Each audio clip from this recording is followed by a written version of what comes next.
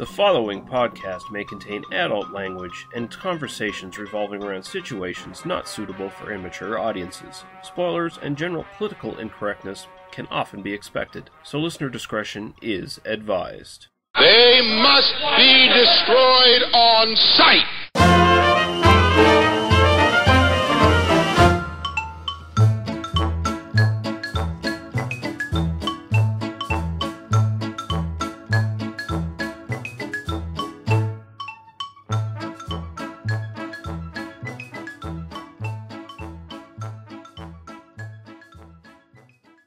This is important stuff as I sort of learn and go on about podcasting and sound quality and stuff. I'm starting to notice the difference between how these whiskered men affect the sound quality when they're too close to the mics and. Yep. I have this thing where I listen to my old episodes and go, my God, that sounds terrible. Like, you know, that's just how did I let that go out? And now I'm like, and now the one I do today, or this weekend. In like 3 months, I'm going to listen to that and go, well, that sounds awful. Wow, how could I possibly do that? But then I'm like, I'm an amateur. Nobody pays for this shit, so who cares? Yeah. And to rip off a phrase from Kevin Smith, I'm all about tickling your ear pussies. So if some of these whiskers can creep through the headphones or the earbuds or whatever and get that done, then that's fine. I'm one of the guys that hates the sound of their voice. So I hate the sound of my voice. Everybody hates the sound of their voice until you edit like 60 hours of it, and then you just get used to it. It's just a thing. Like, it's the thing. At a certain point, you just stop caring. I mean, believe me, Paul. Yes, of course I sound like an idiot, but like people are listening, so whatever. Believe me, Paul, I've hated the sound of your voice since I met you, but since I've been editing you on the podcast, it's just like white noise in the background now. It puts me to sleep. I sleep like a baby. I just put Paul on loop. And when you get used to editing someone for a while, you get used to their verbal patterns, and then you just know where to edit. It's just one of those like, oh yeah, no, like I edit Shayna now, and I can just look at the waveforms and know where her ums are. Like it's not, not even a question. I just go, oh, that one needs to go out, and that one needs to go out. Like I still listen to it just to check, but at the same time, I'm like, I don't even have to anymore. It's just. I can look at it and say, okay, here's where Daniel's going to say like. Here's where he's going to say yeah, no. Yeah, no, like, yeah, no. I'm really bad at that because I edit myself and I go, oh, God, this is terrible. Why would I do that? But, If people only knew how bad we really sounded. And Right. what Lee, was it, like you said, you look where the fucking block of words stop, and that's where you cut with me. Yeah, blah, that's blah, blah, blah, blah, blah, blah, blah, blah, stop, blah, blah, blah, blah, blah, blah. That's easy. So I'm going to leave this all in, but we're back for another episode of They Must Be Destroyed on Sight, a movie podcast, and I'm joined by Paul and Daniel tonight. So how are you gentlemen doing tonight? Reasonably drunk. I know Daniel has just done a bottle of wine, and now he's downing some beer. Nice. I know Paul. I had an old bottle of late harvest Riesling that an ex-girlfriend had left me about a year ago. I didn't have a lot of beer in the house, so I just drank it. So, Nice. Yay, we're doing the last episode of Giallo Month, and I'm kind of toasted. Yeah. And congratulations. Yeah, but that is correct. We're on our last episode of our sort of month-long look at Italian horror directors. Next week, there's going to be a little special episode, but we're essentially going to be taking a week off after this. But that'll be fun. We'll get into more into that later. But we're going to be looking at two movies today. It's going to be Nightmare City and Torso. We'll get into those here pretty soon, though. I think first we'll just go to the listener comments. We got two from Greg, of course. Greg. He decided to come back strong after failing us the previous week. Okay, Public shaming is a thing. Public shaming is a thing. Greg, you need to comment on every episode 6 hours or less after it goes out. He needs to basically be sitting at YouTube waiting for the damn thing to upload, or sitting at Podbean for the thing to get posted there. Just keep refreshing, Greg. Just keep refreshing. So he left this on our Black Sabbath episode. He said he finally got a chance to watch these movies, thought they were both okay. I think I preferred Black Sabbath a little bit more. And of course, the other one was Bay of Blood. Of the three stories in Black Sabbath, I liked the telephone one the best, followed by the vampire and ghost story. And Paul beat me to it. to the nudity report, but Bay of Blood had a nice scene with a full frontal from a distance. Black Sabbath disappointed in that department, especially with some of the attractive women featured within. That's true, but at the same time, it was like early 60s Italian horror as opposed to late 60s and then early 70s. So there might have been, I don't know if there was still a difference at that point. I can't recall too many movies of that period from Italy coming out with nudity in them. I might be wrong, but I think there might have been a bit more of a censorship issue there. Yeah, it started as, oh my god, you're showing some ankle, and then the next thing it's cunnilingus. There we go. I mean, it's like the gradual general sexualization of like the Hammer films, where they started out with, oh, here's a woman with a slightly heavier bosom coming out of her dress, and then you get to like the Vampire Lovers, where it's just full on lesbian vampire sex. He said of our last episode with Contamination in it, he said Contamination is kind of like if Alien was set back on Earth shortly after the initial egg encounter and didn't feature the actual alien until the end.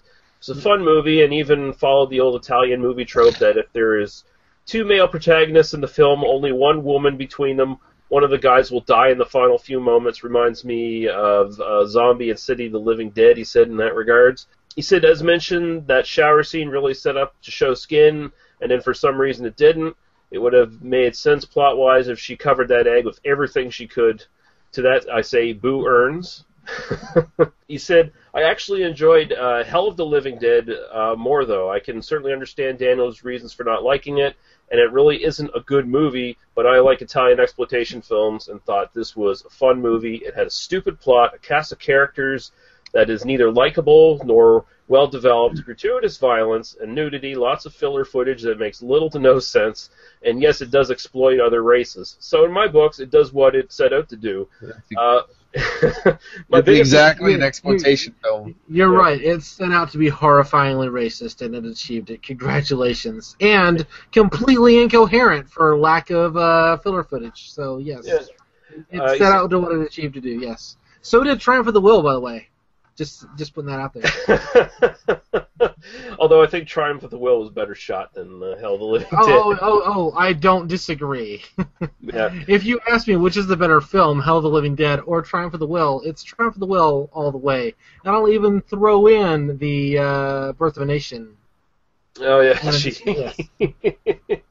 He says it isn't quite competent to be a good horror movie like Zombie, and not quite gritty enough to be a good exploitation film like Cannibal Holocaust. It kind of sits in this weird middle ground, but then again, I'm comparing it to some of the benchmarks in the genre, which isn't really fair. The nude scene in the middle is quite nice, though, especially with the close-up of the boobs, regardless of who they belong to. Boobs. At some point, it just doesn't matter. They're completely dehumanized, so it's just like, oh, look, boobs. And if you can set it up where you ejaculate right at that moment, you're fine. Like, it's just like, oh, there we go. Although, I mean, depending on how long it takes, you got to start early, so you got all this footage of those ugly fucking commandos driving in a Jeep and stuff. Can I admit this? Like, when I was like 13, I used to do exactly that. Like, I knew exactly where in the film the boobs were. And so I'd planned, like, okay, gotta get hard while I'm watching. Okay, bullshit, boobs, there we go! Because, if you ejaculate at a time when there's not the boobs on screen, you're maybe not heterosexual. The thing is, I've moved past being 13, and some people haven't. But that's another conversation. I just skip that problem. I ejaculate all through the movie, no matter where we are, and it makes it easy. Yeah, that's fair. Really, you're more mature than I was at 13, Paul. Some people are a water pistol, some people are a geyser. That's all there is to it. I'm kind of a super soaker, really. Like all at once. A gusher. Mount St. Helens, Mount St. Helens. That's a good. I was gonna say Old Faithful, but Mount St. Helens, that works too. I am kind of drunk. This is awesome. Why don't I do this every episode? All right. Anything else anyone wants to add to his comments, or do we want to move on? Do you have any grievances you want to bring out, Daniel, from his previous comments, where he was sort of begrudgingly agreeing with you a couple episodes ago? So I was gonna bring this up in the what we've been watching, But I did listen to the episode. I did watch Tenebrae and Deep Red in preparation for this, because it was either to watch those two films or do something productive, and like fuck that shit. That. So I did watch those two films, and then I started listening to the podcast episode you guys recorded. And A, you guys are way more entertaining without me. I don't know why you keep inviting me on. And B, I listened to Greg's comments, and he says begrudgingly, I hate to agree with Daniel.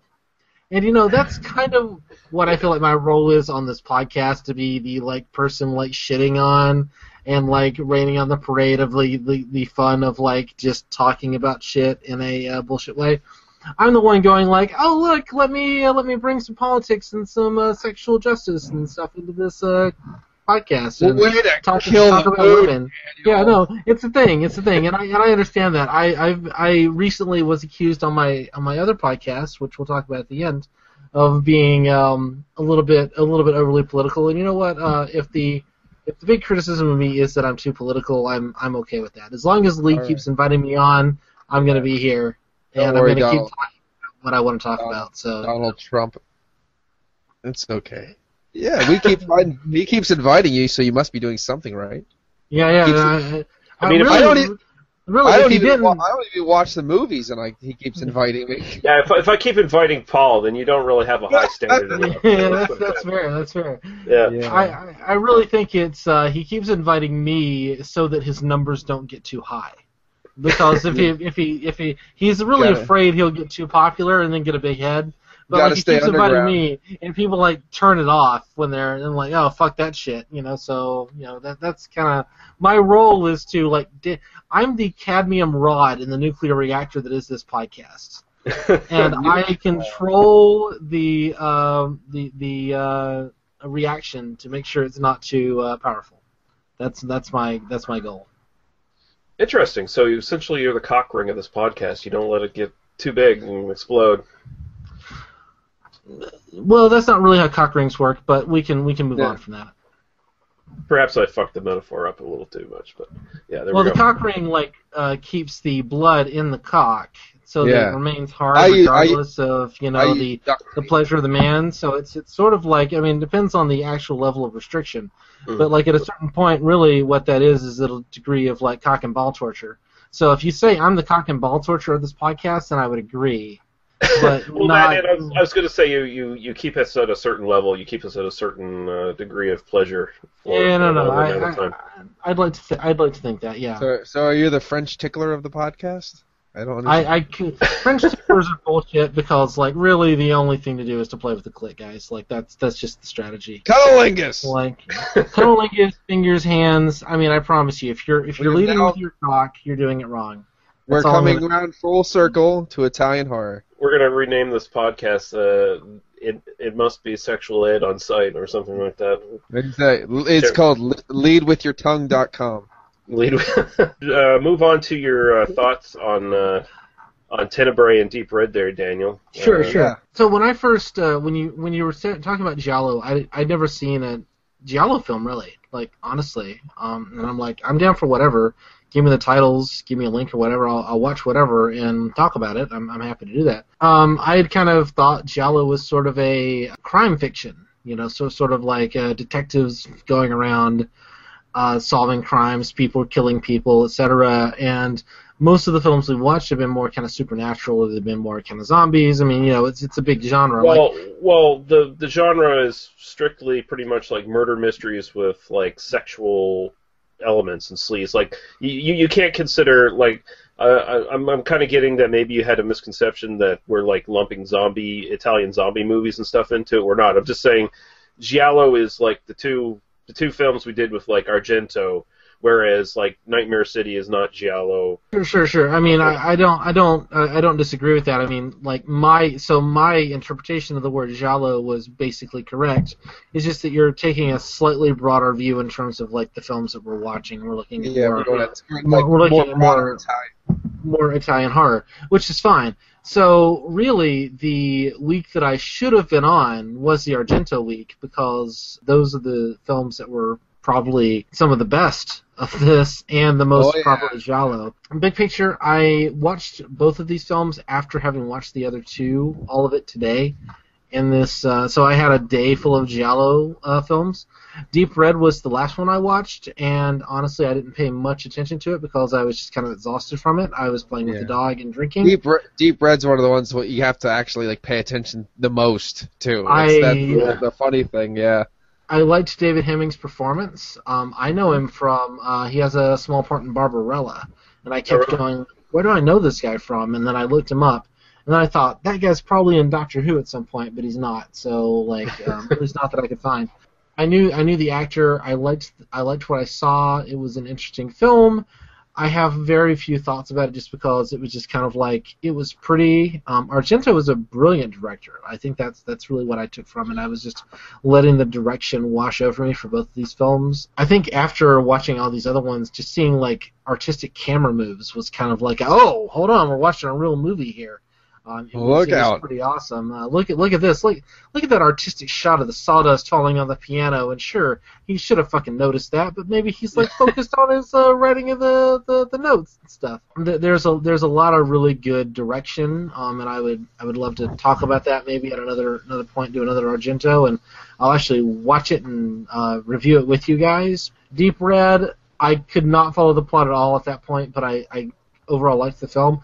Tenebrae was brilliant in a lot of ways. I thought Tenebrae was really wonderful. There's some stuff that I thought was kind of silly, mostly involving a dog biting a girl and leaving ketchup on her. You know, that sequence goes on way too long. And it goes on way too long, and it's just shot in a like. I'm willing to accept that like they're not actually gonna have a dog like bite a girl, and they're not gonna do a gore effect. I mean, that's just I get they're not gonna do that. But at the same time, like when you see like a shot of a dog biting a girl's arm from like looking up at the dog, and then you cut back to the girl, and she's got both of her hands free, and she's like playing with the dog or like fighting with the dog, you kind of go, my suspension of disbelief is still lost. I am perfectly fine with the conception of like, yes, this is going to kind of be a cheap effect shot, but then you have to like at least sell me on that cheap effect shot. That's sort of the funny thing is though, in like half Italian horror, you're just lucky if they do a cut shot and it's the same fucking style dog. Yeah. Right, or it's on the same film. It's a Doberman, it's a Rottweiler. It's a Doberman, it's a Rottweiler. I liked Tenebrae a lot. I have a lot of thoughts about like the metafictional nature and the I don't know. Metafiction goes a long way for me. I did like the overall structure of it. I liked the themes. There's some doubling going on. I was reading kind of the Wikipedia page, and there's some really interesting stuff. And I did start to listen to the podcast episode you guys recorded, but I didn't get to as far as like you guys talked about Tenebrae, so I'm not sure what you guys talked about. But I thought it was a really, really interesting film. I think it's probably the best made of the 8 that we viewed for this podcast. It's not my favorite, and I'll talk about that here shortly. But I did really like Tenebrae, and that's probably one that I would revisit with a more critical eye, because I did kind of watch it in a more casual, just like, okay, we'll throw it on and just see what I like about it. But I did really appreciate the film, and I think Argento is a really nice director. You can see kind of why Argento is the one that like is the name that people remember. Like if they're even not fans of Giallo. Like, I knew Argento's name as a producer, if nothing else, but I knew it was a director, and I can definitely see why, like, his is the name where you go, well, Argento's, like, the Giallo guy. Like, I could see that just in, like, watching the films without even, like, paying that much attention to them. I'm like, oh, no, this is a well-made film.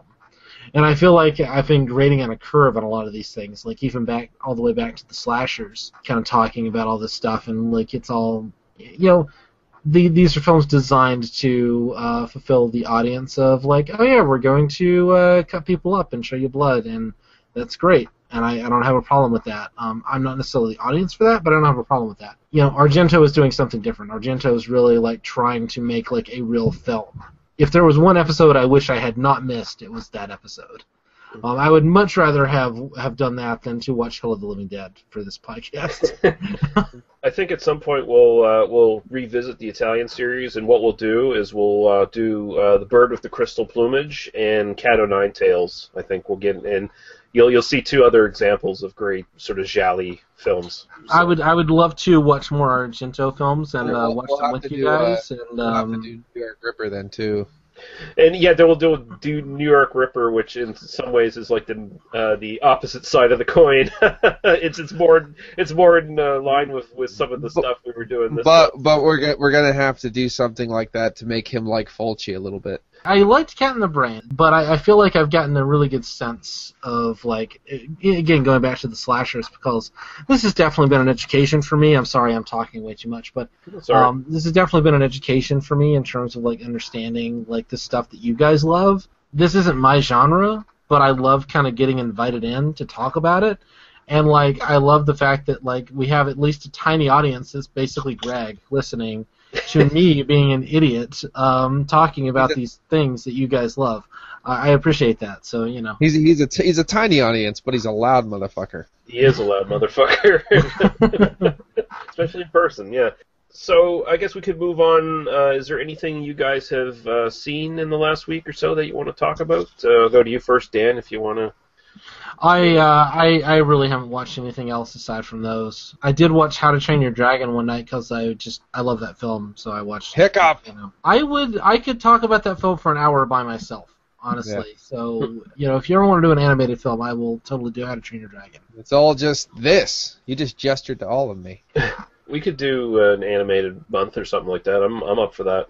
Sometime in 2016 or 2019, really. It's kind of 29. If we're still doing it this at 2019, that'd be something, man. Come on, Lee. Really, what are you going to be doing with your life besides talking to us about shitty movies? You know? Well, no, I mean that's how I want my life to go.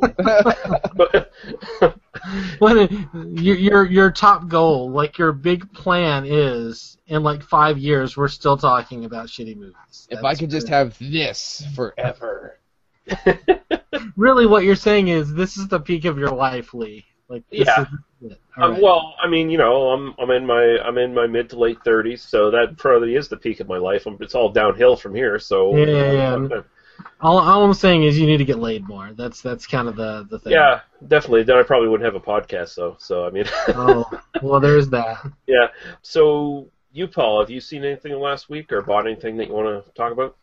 I just watched a lot of Daffy Duck's Quackbusters and Fraggle Rock with the kids. That's all I've been doing. Quackbusters, man. I have a story about Quackbusters. Can I tell my story about Quackbusters? Absolutely. My God, this episode is crazy. I was 8 years old and I was watching Daffy Duck Quackbusters, and my mom is sitting there, and like halfway through that movie, I like turned to her and I said, "So Santa Claus isn't real, right?" And I have no idea why I picked that moment, like in the middle of Daffy Duck Quackbusters, to just like be like, "So I've analyzed this, Mother, and I've decided that Santa Claus isn't like a real thing." And she got really like sad for me that like I had lost this like thing of the innocence of my childhood. Oh. And for me, I was like, no, I figured this out. Like I just like I solved this, you know, despite you like trying to protect me of this. Santa Claus isn't real. I know this. At least I strongly suspect this. You've since confirmed it. Now let me go back and watch Daffy Duck Quackbusters, which is more interesting to me. And yet, she wanted to like talk about this for like hours and like wanted to make sure that I was not traumatized by this thing of like realizing that Santa Claus wasn't real. It's like I'm like, no. Daffy Duck Quackbusters, which I'd seen before. You know, like I had it on video cassette. And I'm like, no, this is more interesting to me right now than talking about Santa Claus. So honestly, the reality that I know that a creepy old man isn't like breaking into my house at night is a good thing. So I'm fine with it. Right. So it was very much that moment for me, you know. So about 5 years too soon, you sort of hit that sweet spot with Ray Bradbury's fiction, where he always talked about the last years of childhood before innocence is lost and you become an adult. Right. No, I grew up in Alabama, you know, and I grew up like, you know, very interested in science and reason and skepticism and all that sort of thing in Alabama, and it really was this sort of thing where I came to that fairly to that. Like, I don't even think that like 8 years old is like early for that, but I definitely think that like 8 years old was like the fact that I came to it like as a rationalist and like actually asked the question. So Santa Claus totally isn't real. I think tells you a lot about like who I was as a child. You know, you're the guy that's been killing everybody's mood since you were 8. Yes, no, it really is. Like I have been killing the dreams of people I cared about since I was in single digits for like almost 30 years at this point. So this guy's serious. This is serious. Sadly, I've been pretty much the same. So. And at that point, I just found out about it last year, so I'm not anywhere near you guys. So now I was already growing chest hair at that point. Like that should tell you another thing about me. So you know. That's what happened to me last year. Yeah, no, I get that. I get that. I'm a late bloomer. Let's just say that. You're like 30 years behind me. I get that. I'm not 38. Come on now. Come on now. Yeah. All right. I think we've exhausted that topic. I myself have not really seen anything of consequence this week. I mean, I watched a movie called Cunnilingus. No, it was some stupid horror movie. It was The Attack of Cunnilingus. No, Lumberjack Man. That's what it was called. It was Is that similar to Winnebago Man but with a lumberjack? No, like I mentioned in the previous episode, I watched a movie called The Final Girls, which is a sort of meta horror comedy kind of thing that sort of deconstructed slasher movies and did it in a really cool way. So I was kind of looking for other stuff that was kind of similar because it was like I was on sort of a slasher comedy kind of kick thing. So I was like, maybe this one will be good because it looks like it is because it's got what's his name, fucking Adam Sessler, who's big in the video games. He was on the that fucking video game channel there for quite a long time, Attack of the Show and all that shit. Oh, that guy, yeah. Yeah, so it looked like it was supposed to be a pretty funny The guy who movie. stood next to Olivia Munn, is that the guy? Yeah, the guy who you never noticed because you were always looking at Olivia Munn. Yeah, that guy. And it's kind of funny, like it's a horror comedy, it's a slasher film, but man, is it just bereft of any sort of nuance that The Final Girls had. It's just a straight up kind of horror comedy. It's more like a dumbed down version of Tucker and Dale versus Evil or whatever. But it is fun. But I mean, it has all the elements you want in a kind of movie like that. Like it's got tons of kills, tons of tits flying around everywhere. It's set in like a Christian Bible camp. So of course all the students in it are secretly horny teenagers who are not at all interested in pleasing the whims of their fake god. Within the reality of the film, you're a real god. I mean, you have to acknowledge that. It is within the whim of the filmmaker, honestly, I mean, we all know that God is a fictional character, but within the reality of the film, it might be a real God. I don't even think in the reality of the film he's real. It's just it makes fun of it. So like it makes fun of the idea of like a Christian summer camp so badly, and also it's got Michael Madsen in a funny role, like one of his best sort of direct to whatever roles he's done in the last 20 years of basically doing that shit. It's actually one of his more amusing performances. He's sort of like playing a really maybe schizophrenic Dr. Loomis almost. I don't really he's just not even schizophrenic. That's the wrong word to say. He's just high really ADD off. level. I guess he's just really fucking off. He's got all these weird asides and stuff, and it's pretty fun. But it's not great, but I guess it's worth checking out if you can find it. What's the title again? Lumberjack Man from 2015. Yeah. By the way, don't just put like Lumberjack Man in Google for an image search because you're going to get a lot of naked dudes. I was like, oh yeah, fair point time. Or do. So or do if you're into that. If you're into Greg, that, but we're talking to you, Greg. But I did, and I'll totally admit, I wrote Lumberjack Man nude scenes. I went to look because before I was going to go in this movie, it's like, is there going to be anything in this movie I want to watch?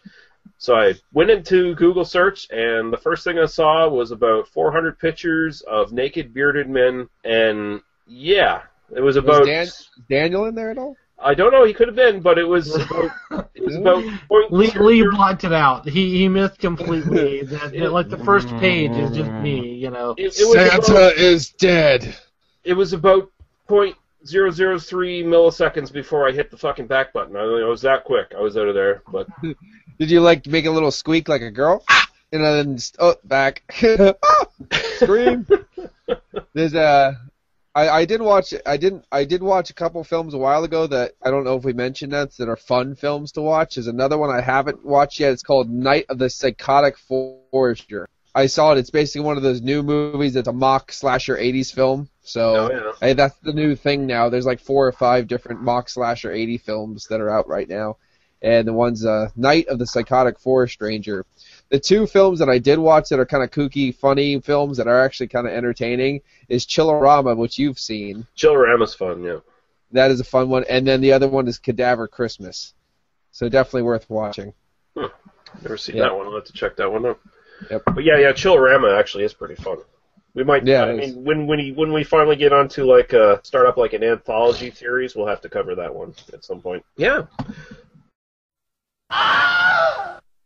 All right, I think we can jump into our first movie here, and we're going to be talking about Nightmare City from 1980 first. Top of the news this evening is speculation concerning the real facts behind the Department of Health announcement about a radioactive spill supposed to have occurred yesterday at the state nuclear plant. Information from an official source, which reached our newsroom this afternoon, stresses the seriousness of the situation.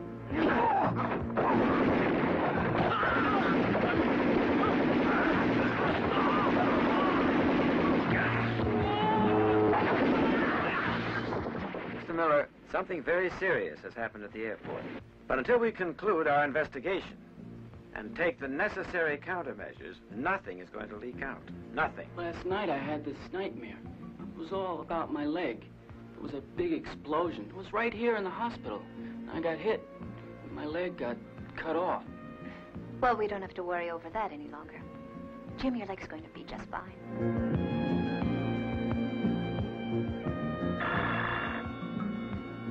Yes? This is Civil Defense Headquarters. General Murchison would like you to come down here right away. Now.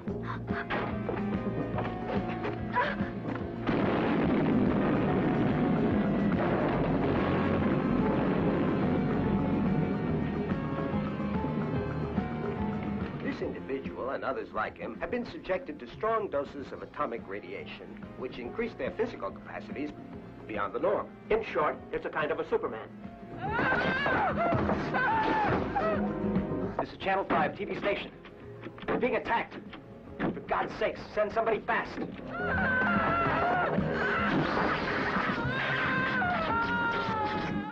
The victims of these creatures are contaminated, even if they only suffer minor injuries. Then they can reproduce themselves, Colonel, say, indefinitely?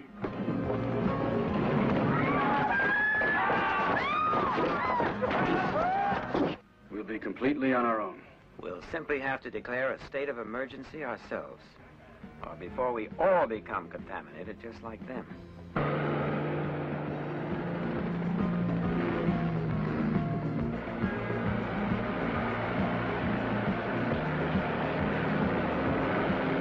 It's frightening. How could a thing like this happen? It's part of the vital cycle of the human race. Create and obliterate until we destroy ourselves. We have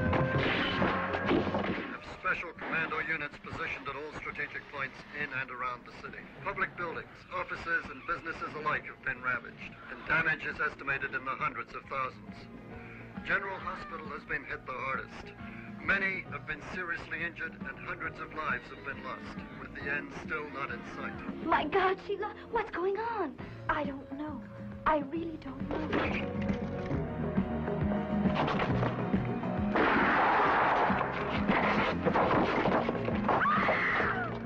Dino, I don't want us to die.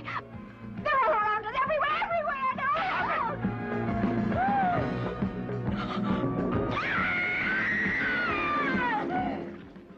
God help us all.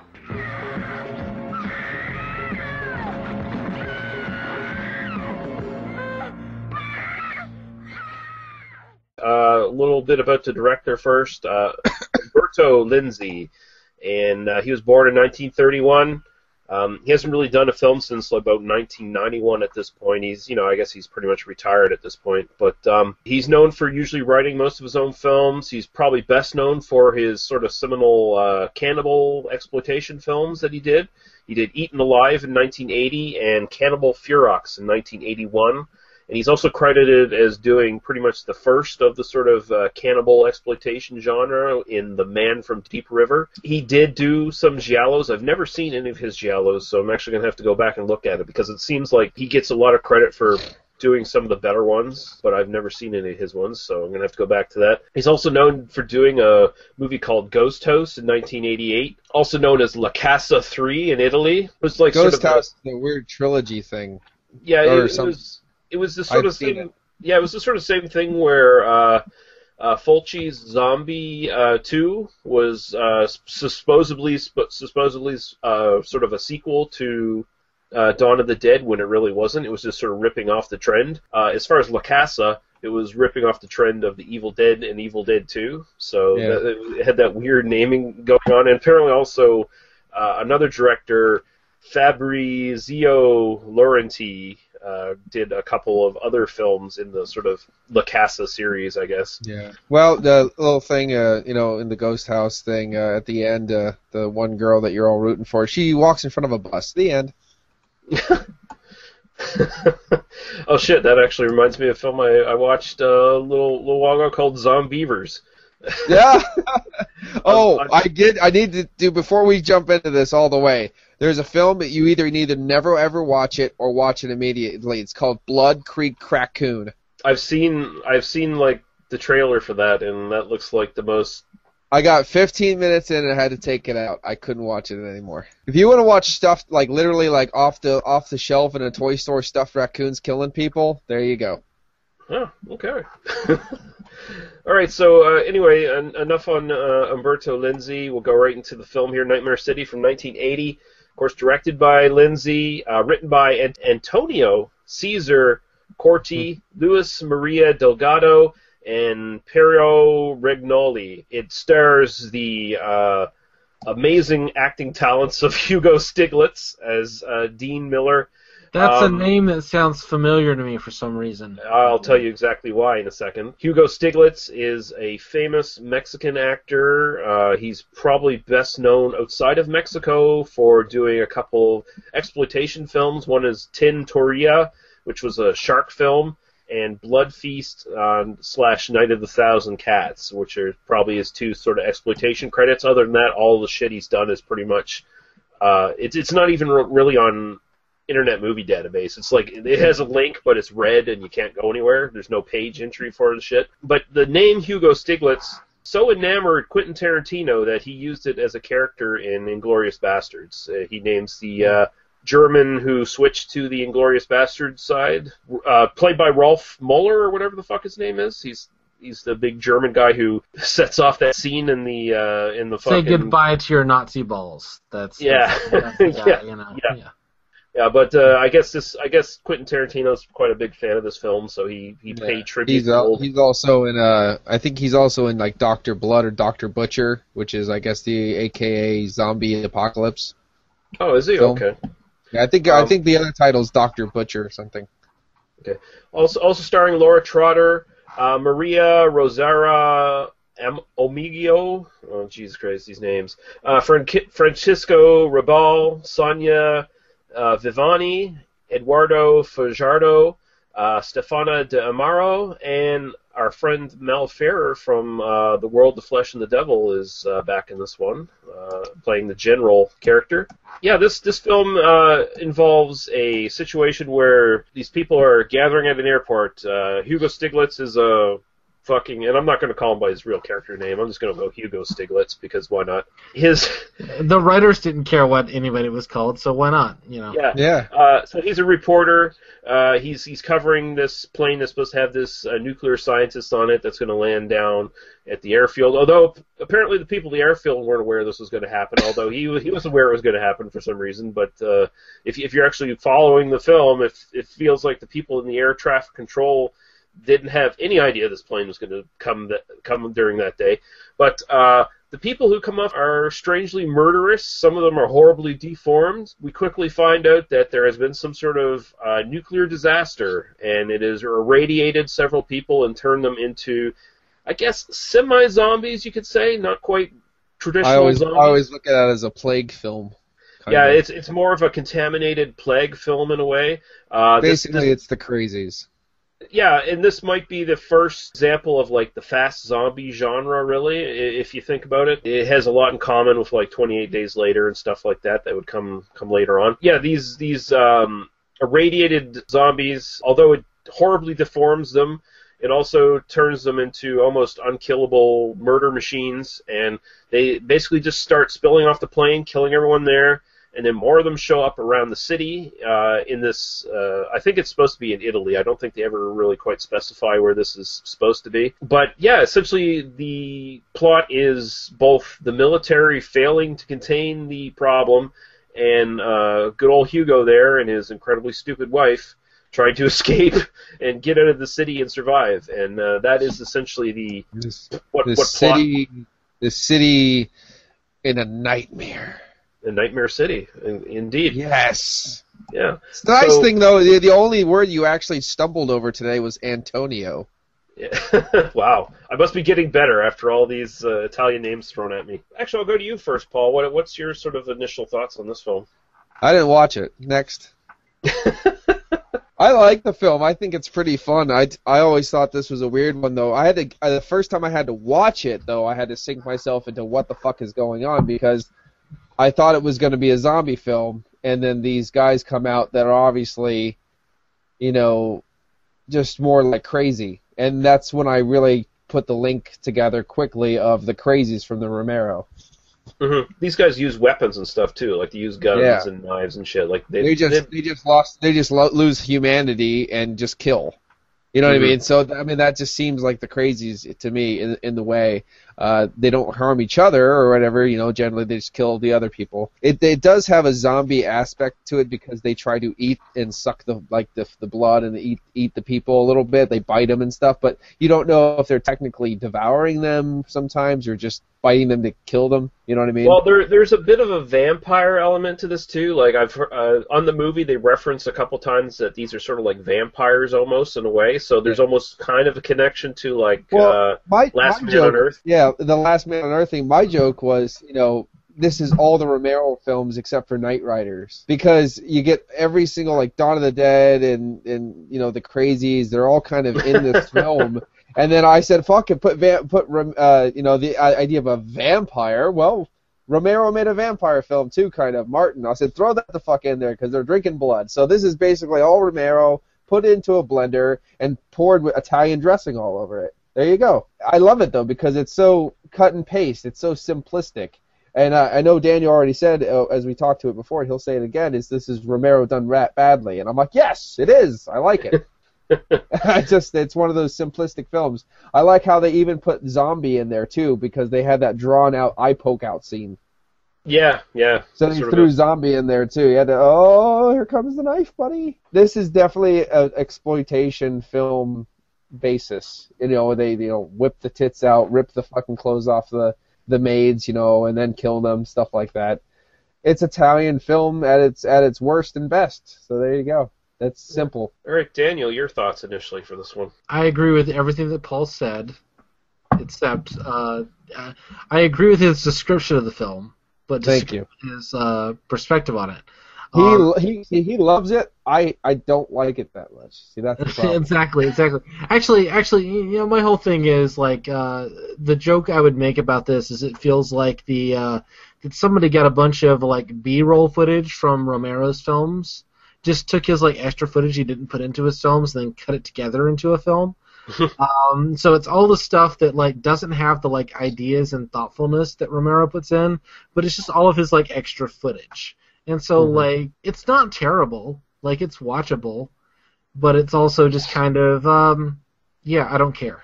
Like and that's honestly that's almost like the worst thing for me for a film like for a film like this, because I'm perfectly fine with like a bad movie, like Hell of the Living Dead. Like I hated that movie, but I was interested all the way through. This was just boring for most of the runtime for me, and that's because I don't care about the genre. I don't care. Like yes, there are some cool gore effects. There's a bunch of people running around. You can shoot zombies in the face. Yeah, I don't care.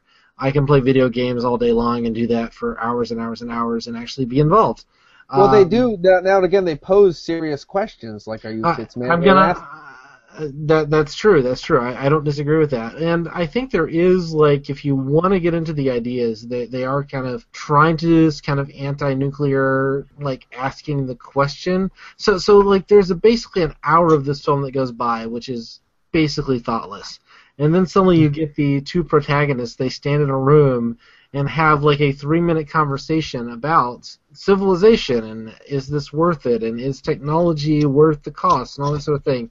And ultimately it feels like the director and the writers just sort of had like that little 3-minute cutscene from a Romero film that Romero thought like, this is just a little bit too pedantic and or didactic, and we're just going to throw it into the film.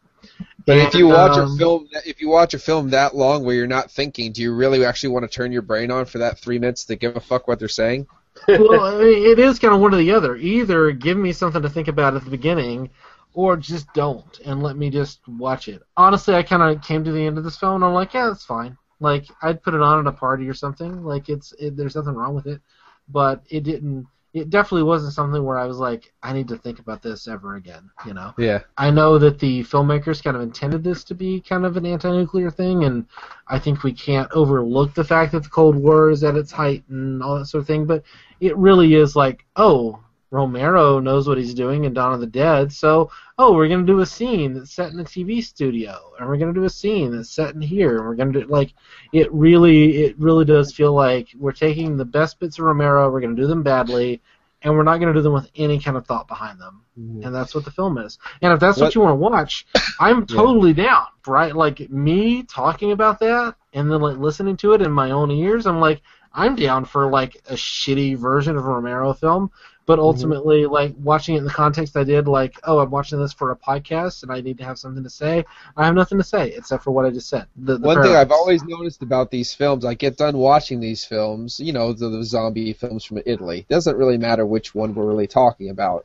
I always appreciate Romero a little bit more afterwards, and I always want to watch one of his films afterwards because like stock video footage or stock music from his films get ripped off in some of these films, and they make me want to watch them. So I end up watching Romero in the end, no matter what. So it's kind of fun. I mean, Romero really puts a thought behind it, and I think we'll get into this in the next film that we talk about, or I will. If there's a central idea where you're following some plot or some, you know, basic theme from the beginning, I'm there. I'm with you. Even if the filmmaking isn't there, even if the production value isn't there, even if the effects don't work, if there's some idea, I want to follow your film to the end. I really want to see what you have to say about this. Even if I think it's stupid, I want to at least kind of get to the end. When it just feels like a random conglomeration of images that are just kind of put on screen to make a finished film and then show it to me, I'm just bored. And that's kind of where I land on this. I honestly forgot the title of this film by the end of the film. That I got to the end of the film, and I started watching the other one that we're going to review, and I literally, I was like, what was the name of that film again? Like, it had literally left my mind by that point. You know, that's how little I thought of this film. The biggest disappointment for me with this film, even though I appreciate exactly what's going on because I'm used to the style and I expected it, my problem with the film was they didn't do anything about it. So you know it was all just a dream, and then you know the dream is going to become reality, but then he doesn't take 2 fucking seconds out of his brain to go, we should all run. Or like anything like you know, to try to stop it, because then the film maybe that was a good thing because the film would have continued.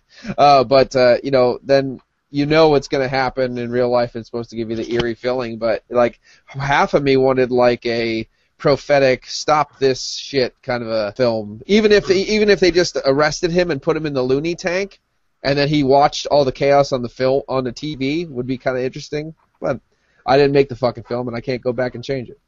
Well, I think the thing about the ending, and it's one of those endings whether you're either going to love it or you're going to hate it, because At least it didn't have Bob in it. All right, I'm happy.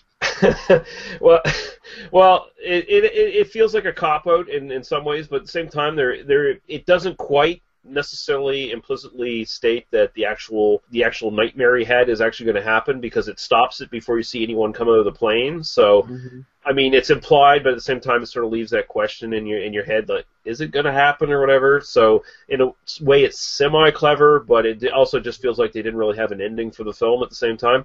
And the thing is, this is one of the rare movies that Lindsay did actually not write himself. He was just hired on as a director for hire. Very much like Bruno Mattei from our last episode, he was sort of more of the, I guess, sort of second or third or fourth tier kind of Italian director who was just doing everything that anyone, with a couple dollars wanted to throw together for a movie. But I think he has more directing talent, quite frankly, than Mattei. I think at least he tries with what he has, but he was sort of, again, one of these guys who was sort of at the whim of the producers. They stuck Hugo Stiglitz on him, who is one of the most wooden fucking... It doesn't help, of course, with the dubbing, but Hugo Stiglitz is not a very good actor, honestly. Like, he just doesn't sell being the male protagonist in the film.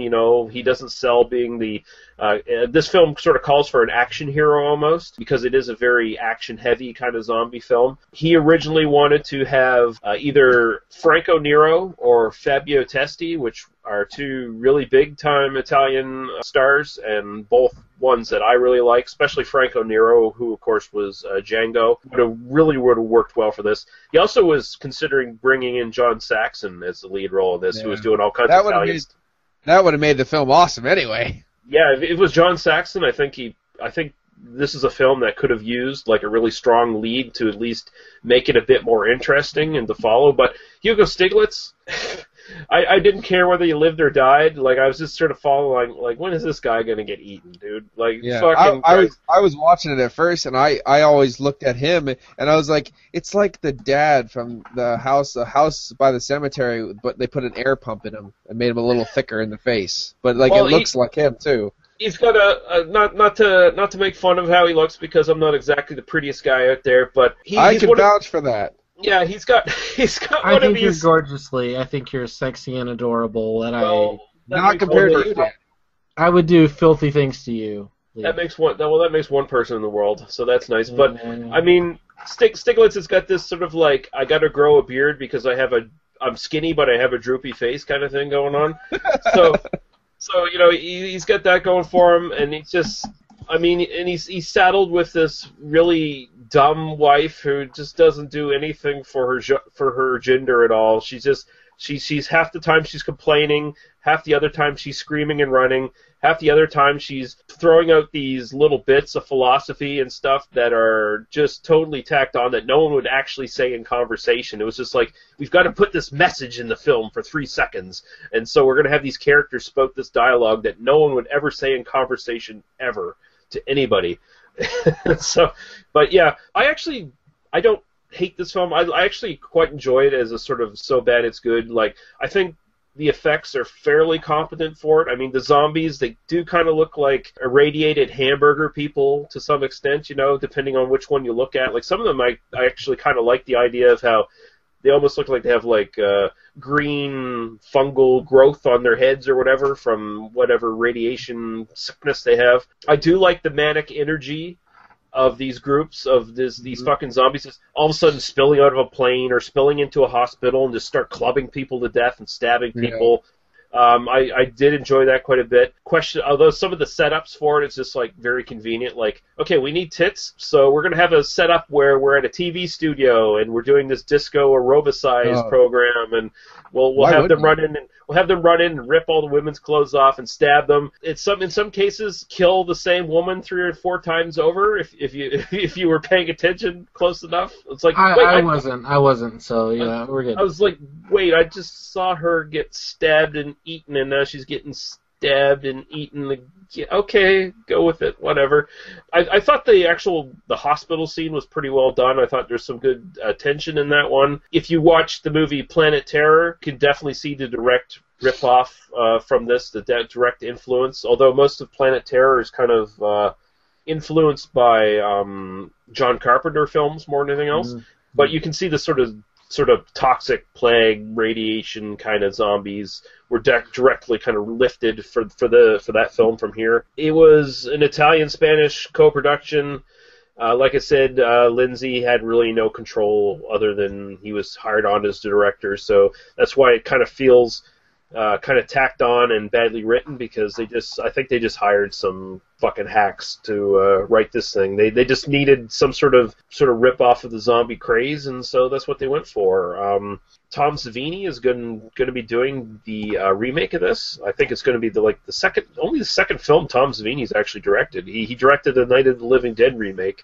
I think this is going to be his second film. He's going to be directing this one. I think it's supposed to come in 2016 or something like that. Yeah, so I mean, the fundamental idea isn't bad. I mean, I would love to see a good version of this. This just isn't ultimately. I kind of land on if the idea isn't there, if nobody cares, if there's some idea, but it's in 3 minutes of the film and the rest of it is just kind of running around and being chased by zombies.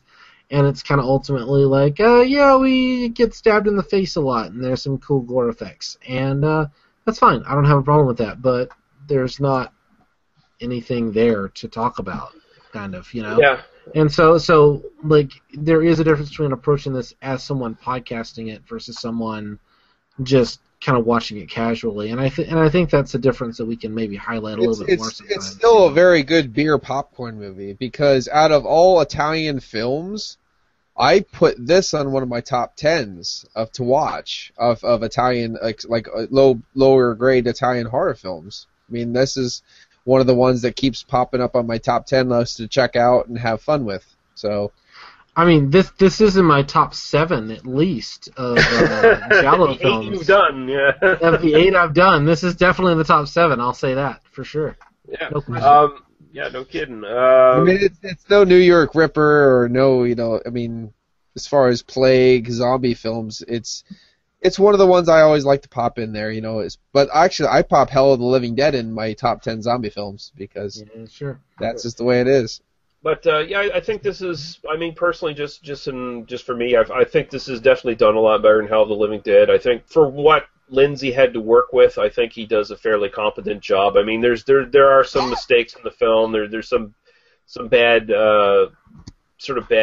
continuity errors and stuff like that. There's the silly scene where Stiglitz throws a fucking TV at a group of zombies and it fucking explodes. TVs don't do that. They don't do that. Just so anyone knows, not even back then they didn't explode if you throw it. Is this the one with the Molotov cocktail underneath the car? Yeah. They trapped in the gas station, and he's like, quick, find some cotton for me so I can put it in. He finds this very vague gauzy thing, and then he throws it and he goes underneath, and then it blows up. And I sat there and I that doesn't work that way.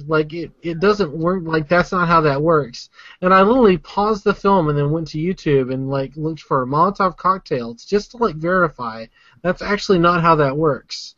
But that was more effort than the people that made the film. And what a dumbass Stiglitz was in the first place. It's okay, we're stuck at this gas station. There's a bunch of zombies outside of it.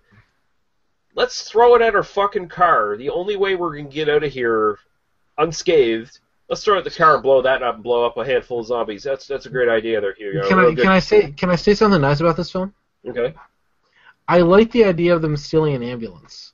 I like the idea of if we have an ambulance, we can drive anywhere, and the military police won't stop us because we have that's a really neat idea. The film does nothing with it, but that's where I kind of go. Romero would have thought of that and then done something with it, would have really built into that, and that's why I think this feels like the B-roll from a Romero film, because it does feel like Romero thought of the idea of saying they're gonna steal an ambulance and use that to get around checkpoints and shit. But then it got cut out of the film, and then this guy just took that footage and stuck it into his own film. That's sort of where I don't know. It just kind of fulfills that same idea. But I think that's a really good idea. Yeah, I think that's a really cool like concept for a scene, but the film does nothing with it. So there we go. So there's like really only like 2 different cuts of this. Like the original U.S. Cut was about 88 minutes, and it's about 92 minutes if you find the uncut version. You can get it on Blu-ray and DVD from Blue Underground. So I mean, if you're interested in checking it out, you can do that. The only other thing I want to mention is that if you get the Blue Underground disc, there's a little interview with Lindsay, basically talking about what he thought of the film. He explains the production problems and how he was sort of saddled with a film that he didn't write. Although he tried to inject like some of his own political stuff into it, like he tried to direct it a little more to like environmentalism and the failure of the military. But then he also makes this incredibly bizarre fucking comparison to the AIDS epidemic, where somehow he sort of shoehorns in the idea that, oh, these are sort of like AIDS patients, and it's sort of like the breakdown of society that was caused by AIDS in the 80s. And I was like, I don't remember. In 1980, that wasn't yet a thing. I'm sorry. Even in Philadelphia, like that was still a few years later. I'm sorry.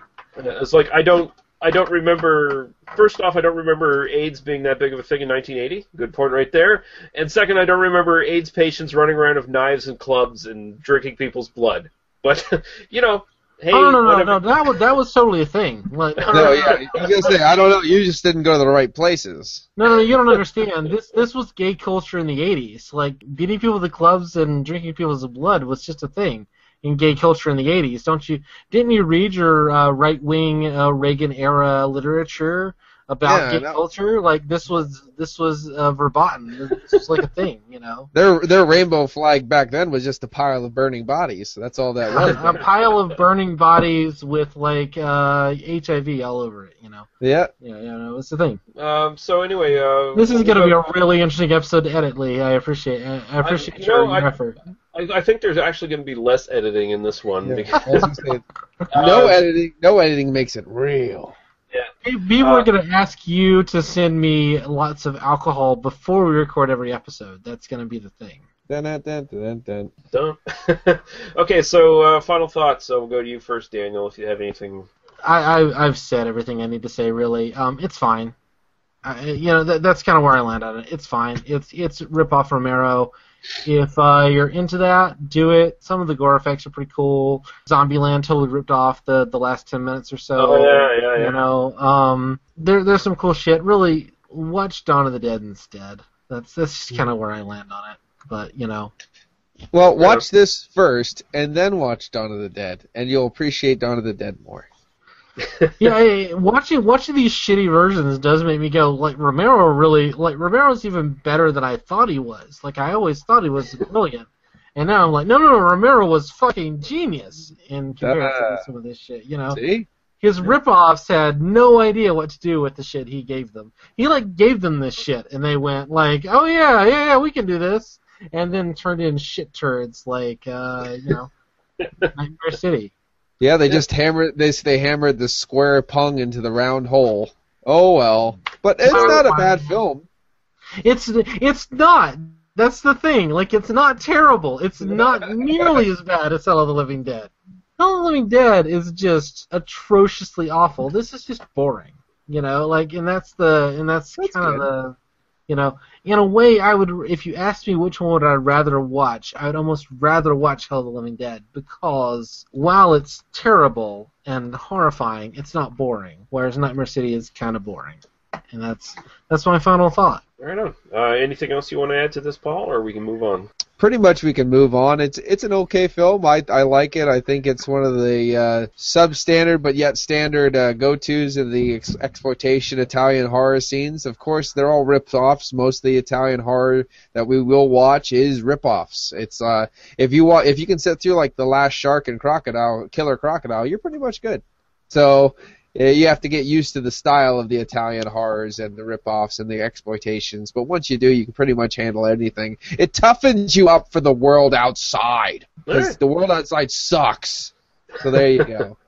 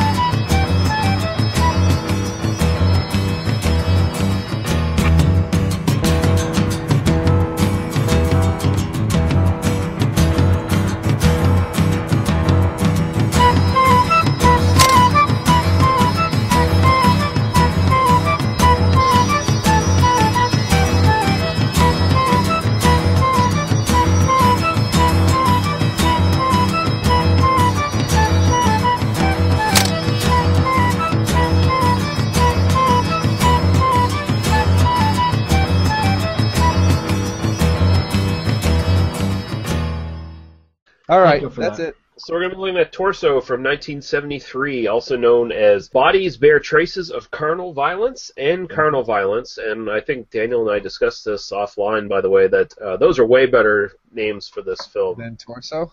Yeah.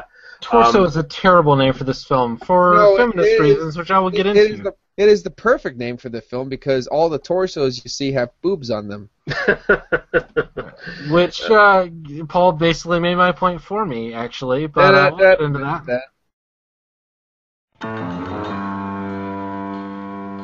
Now, from Carlo Ponte, the man who brought you Dr. Zhivago, comes a totally new motion picture experience. A journey into the bizarre, terrifying world of the psychosexual mind.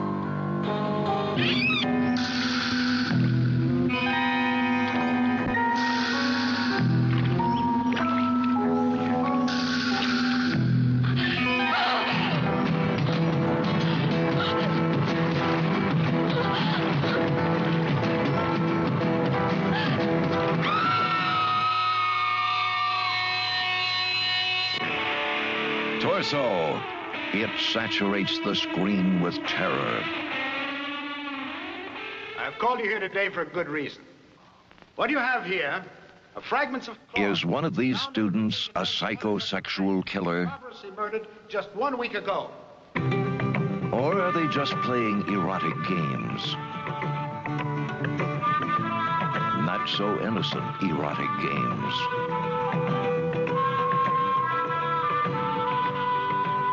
Eager to test the limits of pleasure. A killer is stalking. Well, that's a real good start. Why do all hang-ups come my way? Honey, even if you're queer or impotent, you're paying the price I charge just the same. A psychosexual killer is stalking.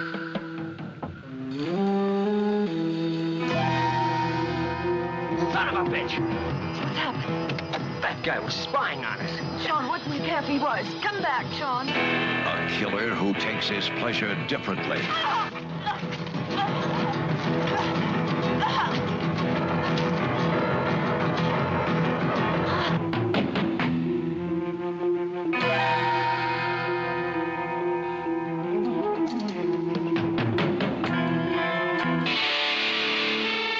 Torso. It saturates the screen with terror.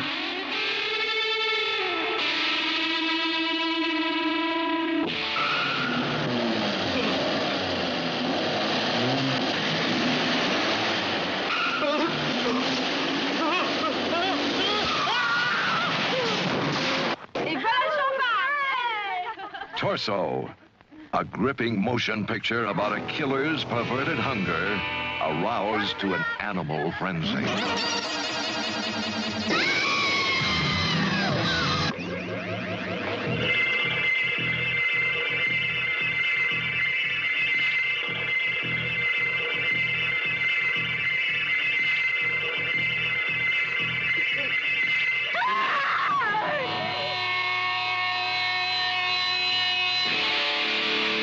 Torso, it saturates the screen with terror.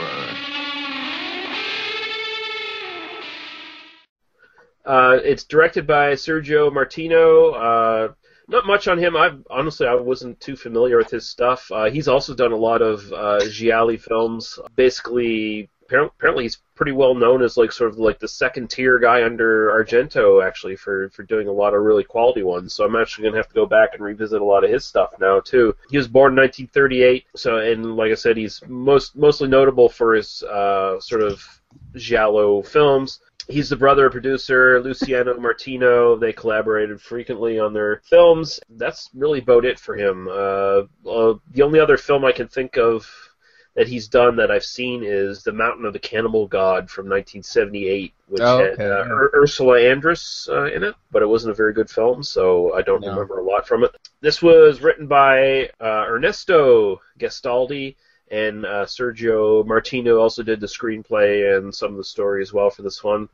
It's starring Susie Kendall, Tina Umont, Luke Mirinda, John Richardson, Roberto Biscacco, Ernesto Colli, Angela Cavello, and Carla Brait. This is sort of a semi-giallo murder kind of film, semi-slasher film as well at the same time, before slashers were really a thing. It involves two murders of two local college girls in this Italian city. The police immediately connect the two murders and warn the rest of the students about it, saying that the killer was obviously using a distinctive type of scarf to murder these women from strangulation before mutilating their bodies afterwards. And one of the students recognizes the pattern in the scarf and thinks she might actually know who the killer is, and that prompts the killer to hunt her and her friends down as they go on a weekend excursion to a sort of isolated villa up in the mountains. Yeah, because nobody kills girls in an isolated villa in the woods. Well, I don't think they have woods, really. Well, you know what I mean. You know, there's an isolated place. You know, put all these hot girls in an isolated place because nobody ever gets murdered when that happens. Yeah. But essentially, that's sort of the plot. Like it's like I said, it's kind of it's giallo in a way because it throws out red herrings and stuff like that throughout the entire film. But yeah, I'll go to you, Daniel, first for your sort of initial thoughts on this one. This is my favorite of the 8 that we talked about in this series, actually. Partly because, as we kind of talked about before, I'm not much of a horror guy. Like, I'm just kind of like, oh yeah, you got special effects and congratulations, there's blood, but like I want a story, I want some kind of narrative. I also have a weakness for the erotic thriller kind of genre. It's just like a place where I feel happy, and I think this really has some interesting things, whether it's intended by the filmmakers or not. I think this has some interesting things to talk about the way that women experience violence from men, and I do want to get into that here shortly. I do want to talk about that a bit. But I think this is structured well. I really like just the pacing of it. And I mean, honestly, I watched this after Nightmare City, and I literally finished Nightmare City and then just pulled this up and hit play on it, and suddenly it's like, oh, look, erotic threesome, Emmanuelle style, with cameras clicking, and suddenly I'm like, I am suddenly much more interested than I was in the Romero ripoff that I was watching 2 minutes ago. So, yeah, I like this film quite a bit.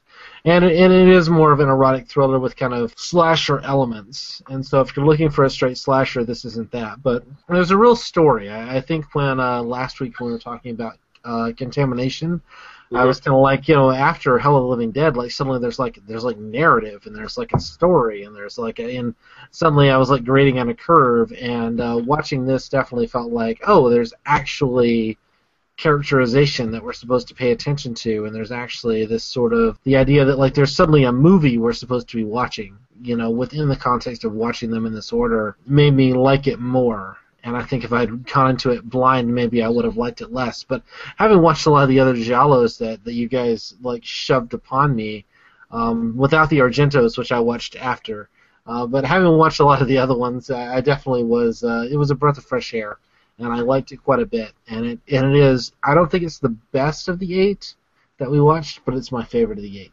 Right on. What's your sort of initial thoughts on this one, Paul? Vague. Do you want to explain to the people what happened when you tried to watch this film? Yes, I was actually going to watch a film for the podcast, which is crazy. But I was actually going to watch the film because I've only seen Torso once. So then I pulled out the copy that I have sitting up that I got from when I was in overseas, and I popped it out, and I realized it's a Region 2, and my computer is blown up and dead, so I couldn't watch it. Then I got to work, the other place, and decided to click on the link that Lee sent me so I could watch it, and it pulled up a bunch of virus screens and then gave me a blue screen of death. So I haven't watched Torso in about 11 years, and I only watched it once. But from what I can ascertain from my blotted memory, I do like the film. I think the film feels like a slasher at times more so than a giallo for me. Mm-hmm. And it seems more of a slasher film, and I was like, this is like 73 or 74. I'm like, slashers weren't even around then. I don't get like the Tenebrae feel or the Deep Red feel as much, that kind of giallo, because those were my giallos, you know what I mean? Those were the giallos I was basing everything off of. So it feels a little bit more gritty, raw slasher film, a little bit like that. Who the fuck takes a walk in a goddamn swamp? I'm just taking a walk. I'm gonna take a walk in a swamp. No big deal. But anyway, well, if you were almost raped, that's actually a valid thing that happens with people who have post-traumatic stress. Like, she wanted it, damn it. Ride it over with the motorcycle. We're gonna talk about that. I'm gonna bring this up. No problem. There's a nice build up in this film of a red herring, which is interesting. That you get more like that Bay of Blood style, the red herring chaos. So overall, I remember it being a very meaty film that I enjoyed. Right on. I like this one quite a bit. Honestly, it took me a while to like warm up to this one. I think actually I liked this more after watching it for this week than I did previously. I think maybe I didn't pay attention to it as much because I didn't have the podcast to talk about it with or whatever. But I paid more attention to it and got more into the story. Picked up stuff I didn't quite see before the previous 3 or 4 times I watched it. Like, first off, if you're looking for just pure like skin and violence, then this has it in spades right off the bat. It is very much kind of an erotic thriller in a lot of ways. It essentially features an entire cast of young, nubile, sexually liberated women who are just basically into everything and anything. Basically, throughout most of the film, they're just doing that. They're either naked or they're getting naked, and they're all attractive college students. It made me think of how I mentioned in The Party Animal, how that college essentially somehow had lucked into having like the most beautiful women in the world exclusively in that college. This college is another one of those colleges where every girl in that college is like a supermodel fucking level. It's a college in a movie, essentially. I didn't want to say that in my synopsis of the film, but yes, in this film, every woman is hot and every man is a creepy pervert. And which is basically they almost film it in a way that degrades the actual idea of what a man is by having everyone being a creepy pervert, no matter what happens. Which is actually one of the things I love about the film, honestly. And the one thing is the killer's the less creepy of everybody. He does he's the killer, but he's the less like the tractor scene. No. He's totally creepy. Don't worry. He's totally creepy, but he's like the least creepy guy in the film because you really only get to actually see like personality traits near the end, and then of course he's fucking creeped out to the universe. Well, that's what the really this is a class question. This is an issue of like social class, because the killer is the art history professor. Mm-hmm. We think like, oh, he's never trust. But really, his behavior is the most creepy of all of them. So what did you go to college for? Oh, history? Get the fuck away from me. I mean, that's what you need to do from now on. The title for this film is a little odd because it's Torso, you know. And I remember watching the film, and when you don't watch films, you just gotta glance them and you try to think back what that film was. What was that film? Giallos have so many fucking titles, as we all know. And for a while, I thought this film was Blue Eyes of a Broken Doll. Yeah, well, that's a completely different film. But there is the doll imagery like that. Yeah. I can see how that would come back. Yeah, because that is sort of the real sort of Giallo-esque kind of thing in this one. Like, it does have the standard point of view of the killer. It has the sort of trope of some sort of really traumatic, sexualized something that happened to the killer in their past that made them the way they are. It has the black glove killer, and it has a lot of sort of sexualized violence, so like the attacks are sexually motivated. And also that it has that sort of weird imagery as well in the sort of flashbacks to the killer's past that you always see. Like there's something really off or odd about what happened to them as well. And in this case, it has the doll thing coming back. Honestly, when I thought of it, for the longest time, with it having the title Torso, I kept mistaking it for Pieces. Pieces, yes, that's the one thing. I always mistaked it for Pieces. Although Pieces is like a way different movie than this one. There's actually kung fu fighting in Pieces. Mm. There's kung fu fighting and chainsaws. I'm into it. But yeah, this one just sort of takes the base elements of Giallo, and I think it does go more into A, erotic thriller, and B, slasher movie a lot more. It's just sort of like the bare bones plot of Giallo, and then it builds upon that with this extra stuff. And I think it does a really effective job. You're right, it paints every male character. I honestly, the only male character in this one who's semi-respectable and reasonable is the doctor character at the end, and even he's a little creepy. Yeah. He's creepy too. That's the thing, is he's weird too. Yeah, because that's the red herring thing. It's like they make every male character in this one a leering creepster. Yeah. That way you suspect every one of them is a killer. Exactly. Yeah. Yeah. But honestly, I guess if you look at it in a more realistic way, if they painted everyone as a normal average Joe that's nice, who the hell would be the red herrings? Would you pay attention as much and stuff? So just make everybody fucking creepheads and every woman hot. Honestly, if they had at this point, if they had one male character in this film that was just a normal male dude who wasn't a creepster, he'd be the killer. He would be the one I'd suspect right away. This guy is a sick fuck. I can tell. He says thank you and hi. All I want to do now for this whole week is watch films with soft focuses in them. Emmanuel, volumes 1 through 18. Oh, yeah. I'm going to soft focus that shit out of that thing. But anyway, Daniel, if you want to start expanding on this, jump right into it. As a preface for this, for anyone that doesn't know, I'm a pretty radical feminist, intersectional feminist kind of guy. My wife and I are polyamorous. We have other partners from time to time. And I'm very familiar with some of the kind of alternative subcultures that might be explored in the film. I actually really appreciate the fact that basically every man in the film is a total fucking creepy asshole, because that's pretty much the experience that a 20-year-old college student woman is going to have of the world around you, is that basically every dude is a pretty much creepy asshole. If they're paying attention at all, we're all creepy assholes. That's just the reality of it. And especially if there is some killer on the loose, every person is the potential killer. And so, to me, making all the men kind of jerkwads is removing the male gaze. It's removing that, like, bias that we as white men have towards that perspective. I really appreciated the fact that this film went there. I think there's a really interesting reading of this film, which is basically that this killer hates women. He was making an excuse to go out and kill. We know that there were people in the real world.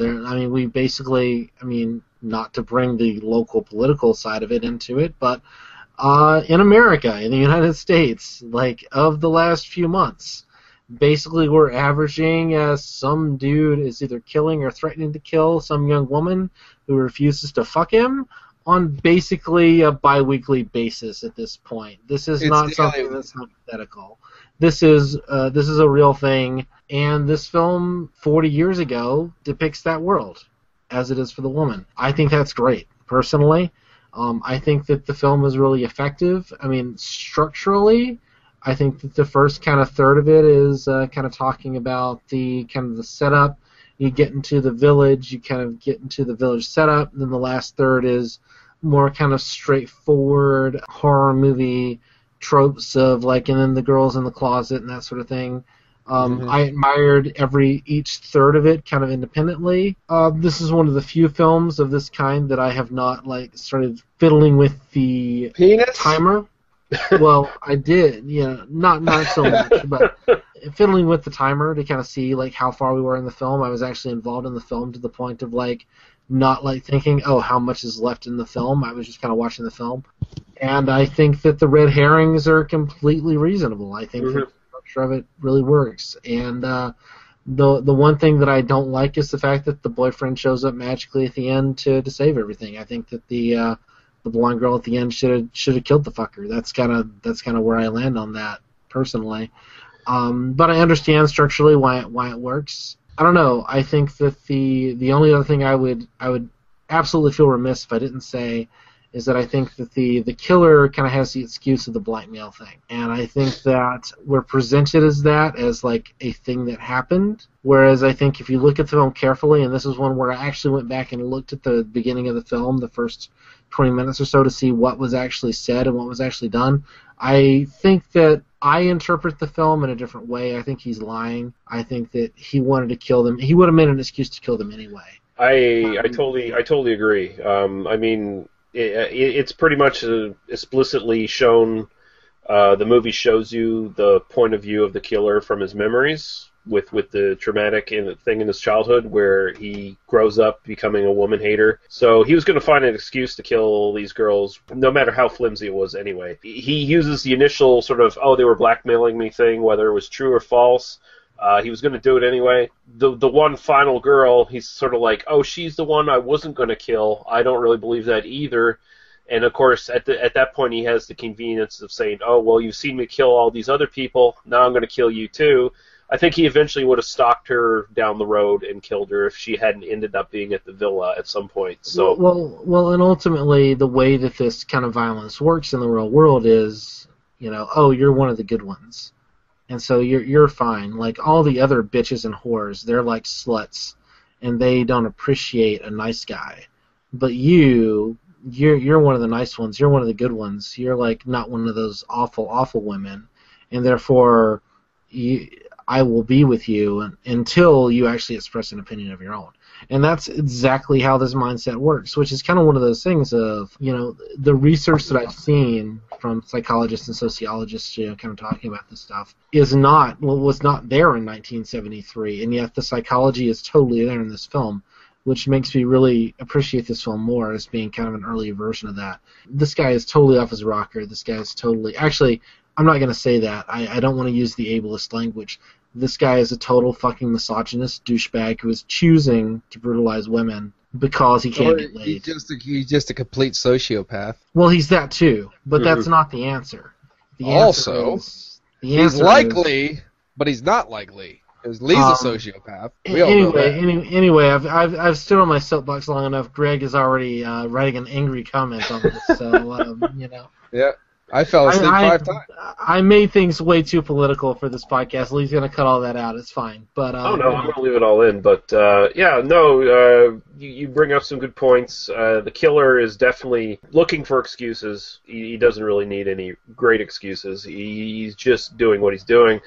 I think this film also has not only sort of the deeper sort of message in it that is actually quite surprising to come out of this film, but it also has some pretty good effects. It has some pretty good cinematography in it as well. I think that sequence in the swamp looks especially really good. Really good. Where he's stalking that girl. And there's, of course, the shots of, like, the fucking countryside and shit like that, I think looks really well done. I like some of the nuances of sort of the stalk and kill scenes as well, like the murder where the couple are in the car or whatever. I think that plays out pretty well, where the boyfriend runs off to find the guy, and then he doubles around and turns off the car lights after she gets out of the car and stuff. I think that sequence is pretty good. I think the sequence... Making love in a tiny little car. Yeah, a very tiny car. I mean, they didn't have much room to fumble around in there, but fuck. Precision. Yeah, I guess they had to get a good rhythm going down there. They had to have a specific spot. But yeah. And, car sex. Can I just say, I've had sex in cars. It's always terrible.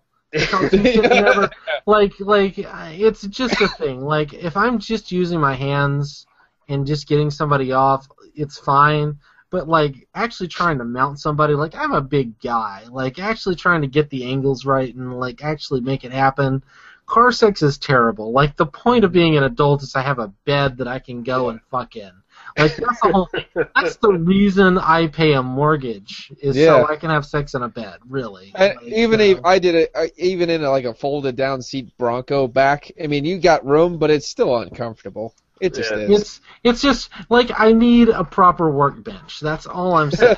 Like, I'm a master craftsman. I need my tools. I have many tools, both those that were given to me by nature and those that I have purchased for my own amusement and for my partner's plural amusement. But at the same time, like, in the backseat of a car, like, I've made it work, don't worry. I've had very happy experiences in the backseat of a car, but ultimately, it's just not the best experience. The only people that think it's the greatest thing in their life are people who don't know how to fuck, who got laid when they were 16. And congratulations, I'm happy for you.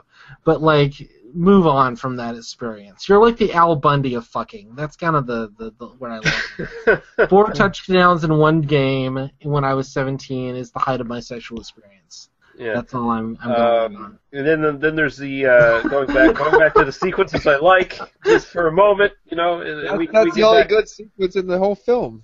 We can go back to uncomfortable sex, like in the back of a Volvo or whatever that Kevin Smith joke from Mallrats is. Sex in a very uncomfortable place is the joke, but yeah. I like the whole sequence, which essentially goes for a whole day and a whole night of the final girl. She's trapped in the villa trying to escape from the killer, and the killer's not aware that she's there for most of the time. I think it's done really well. There are a couple unfortunate little shots here and there, a few imperfections where you see the girl still breathing even when they're being hacked up. That kind of, okay, I can ignore that. I can get past that because it's been done so well. And then, of course, also there's that great scene where the street vendor there gets his head crushed by the fucking car. Oh, yeah. Although unfortunately, they go back to the seat showing him, and it's like, oh, wait, his head isn't pulped like a fucking watermelon. Oh, okay. Let's forget that. Let's just move on. But I think it works pretty well. Of course, this is, like we said before, it's 1973. It's pre-slasher genre conventions, so you really don't have the idea of a final girl that really became more prominent in the 80s.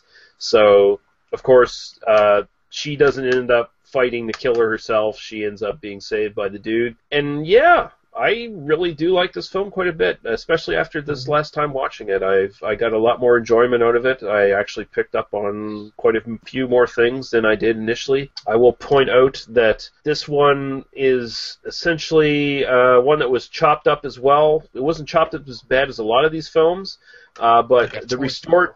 Yeah, the restored version of this on DVD, you get it Blue Underground, you can get it DVD and Blu-ray at this point.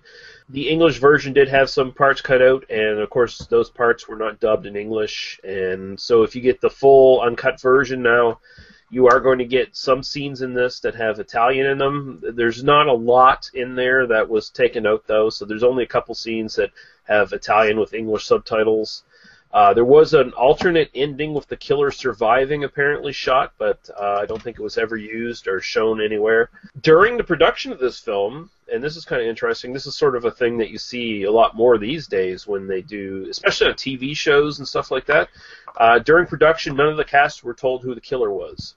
So it was supposed to sort of ramp up the tension and make the actors act a little bit more naturally to the idea that no one knew who the killer was, and I think it is pretty effectively done. I think the red herring thing here is much more engaging than, say, in like Bay of Blood, where it's just like, okay, can we just get to whoever the fucking killer is at this point and get it over with? And of course, it turns out there's like multiple killers in that one, but yeah, I think the sort of mystery elements still work. So it still works as a sort of basic giallo, but it also works as a really good slasher film, and it also works as a with a lot of interesting subtext as well. It sort of comes out if you choose to watch it and get that deep into it. So. I do remember laughing my butt off when the killer took the steam out of the heroes, saving her after he I'll jump on you, then I'm gonna kick you through a stained glass window.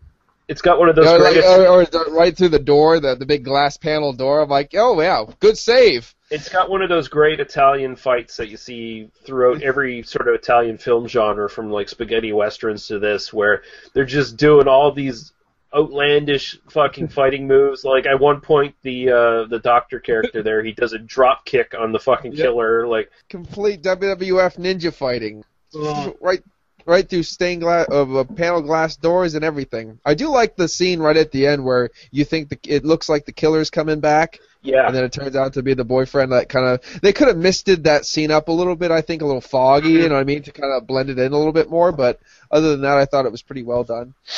Yeah, because the killer's not wearing like the traditional like trench coat and stuff. He's wearing like a sort of a jumper or sweater kind of thing going on.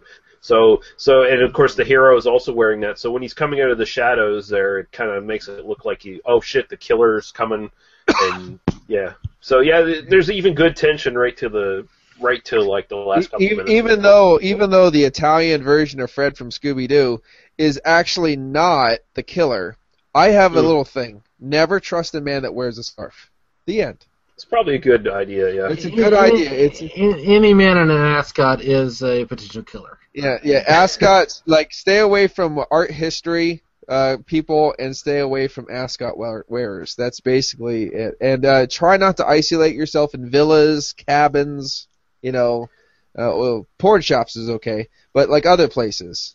So let's face it. Even Walmart at 3 a.m. is a little scary. So be careful. If they're wearing an ascot, you're probably lucky at that point if they're wearing anything. Well, if you're a woman in like Western society or any society, you're probably worried about like the dudes around you. That's just the reality of it. So And remember, people, only men are sexist and only white men are racist. So just make sure you know that, and you'll be really well bred for life. Just watch out, folks. I would broadly agree with that statement. Actually, you completely agree with that. See, I like that. There you go. I think what we need to do is we need to discuss Do the Right Thing at some point. BP. Be prepared. Yeah, we're good. Be prepared. I think Daphne from Scooby-Doo, she has a very dire fate in their future, and who cares, because Velma was the hotter one anyway. Oh, Velma's so the hot one. Absolutely. All right, so she's hiding some major knockers under that sweater. She just is. And she's the more intellectual one. So anyway, she's probably a lot more kinky than Daphne. Brains are hot. Brains are hot. And if she's desperate, she'll take it in the ass. So that's good too. Little fudge back and never hurt anybody. All right, so can we get some final thoughts here before this really falls apart? I completely forgot what we were talking about. I think this is elevating. I don't think this is falling apart at all. As I said, I'm so sad that I couldn't watch it again because I actually really did want to watch this film again. Well, one, because I wanted more to talk about, but it's been a long time since I've seen it, and unfortunately, I have to go by memory. But I remember it being a damn fine film, and one of the nicest. Less known genres in the giallo because honestly, as far as I know, Torso is one most people don't really talk about. No, I don't think they do, honestly. Yeah. Mm-hmm. Daniel. This is not only my favorite of the giallos that we talked about during this series, and my favorite giallo I've seen because I've pretty much only seen the ones that we talked about. So call me ignorant, whatever. But I really like this film. But I also like it, of all of the films that we talked about even during the slasher series, Just Before Dawn might edge it out for me. Because I really liked that one. But this is right up there for that. I really, really liked this film a lot. And this is one I would actually consider buying and owning on DVD at some point, which is high praise for me for a film like this because I don't really care for the genre. But yeah, I thought this was really interesting, and I think that it's one that I think there is a lot to mine in that I really only even touched on. And I might write a piece about it at some point, and if so, then I'll send it to you, Lee. You know. Cool. Who does the DVD releases? Because obviously I need one. It's Blue Underground. I think also I think Arrow released this as well because or not Arrow, Anchor Bay. Most of Anchor Bay's stuff has been sort of ported over to Blue Underground at some point. So, but yeah, look for the Blue Underground. I believe the Blu-ray has both the European and the original U.S. versions on it, from what I recall. If you just get the standard DVD release, you just get the full uncut version in English with the Italian parts added in that didn't have the English dubbing. So, but you can, I think you can find the DVD version pretty cheap now, Region 1. So that would probably be your best bet unless you have a Blu-ray player. So, yeah. It'd be nice too because the copy that I have came from Germany, so I don't exactly know what copy I have, so I don't know what's cut out and what's not. So there might be whole sections of the film that I actually missed. So Daniel, tell us about your Doctor Who podcast. Nobody wants to listen to my Doctor Who podcast, but it's fine. I'll talk about it anyway. You can go to oispaceman.libsyn.com and you can listen to my Doctor Who podcast. If you want to listen to me talk about a 52-year-old TV show through the context of intersectional feminism and sexy things happening and leftist politics, we do a lot of that. We're uncomfortably political. We're overtly militant. In fact, in the most recent episode, we even played clips where people accused us of that, which is great. Really? And I do that with my wife. You didn't listen to the most recent one, Lee? I haven't heard the recent one yet, no. Yeah, no. We played a clip where basically there was another podcast that was talking about us, and it's like a dude goes, yeah, I listen to that. It's pretty good. Yeah, they get a little more political than I get, but yeah, it's pretty good. And I kind of like that response, and I try to bring that here. If I'm gonna get criticism, and I am, then being a little bit too uncomfortably political is the criticism I would like to get. And that's the philosophy I bring. So if you're listening to this podcast and you're watching Doctor Who and you're not already listening to my podcast, which I don't know why you wouldn't be, then listen to my podcast. Right on, cool. And where can we find you on the internet there, Paul? I'll echo Daniel with No One Gives a Shit, but it's PA Brew News on YouTube and PA Brew News on Facebook for beer reviews and whatnot.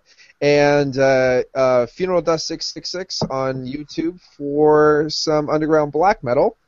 If anyone randomly wants to know, I'm going to be popping up a series of mass rocket heater building on my PA Brew News site if anyone wants to check that out to maybe put one in their homes or something like that. But that's all that's going on with me right now. All right, cool. You don't want to plug your craft stuff? You can do that if you want, your paintings and your wife's jewelry. Oh, yeah, okay, yep. If you want to check out some jewelry, knitting, and paintings that we're doing right now, you could buy online or whatnot, just contact us. Check us out on Facebook at Back Mountain Arts and Crafts. All right, there you go. Cool.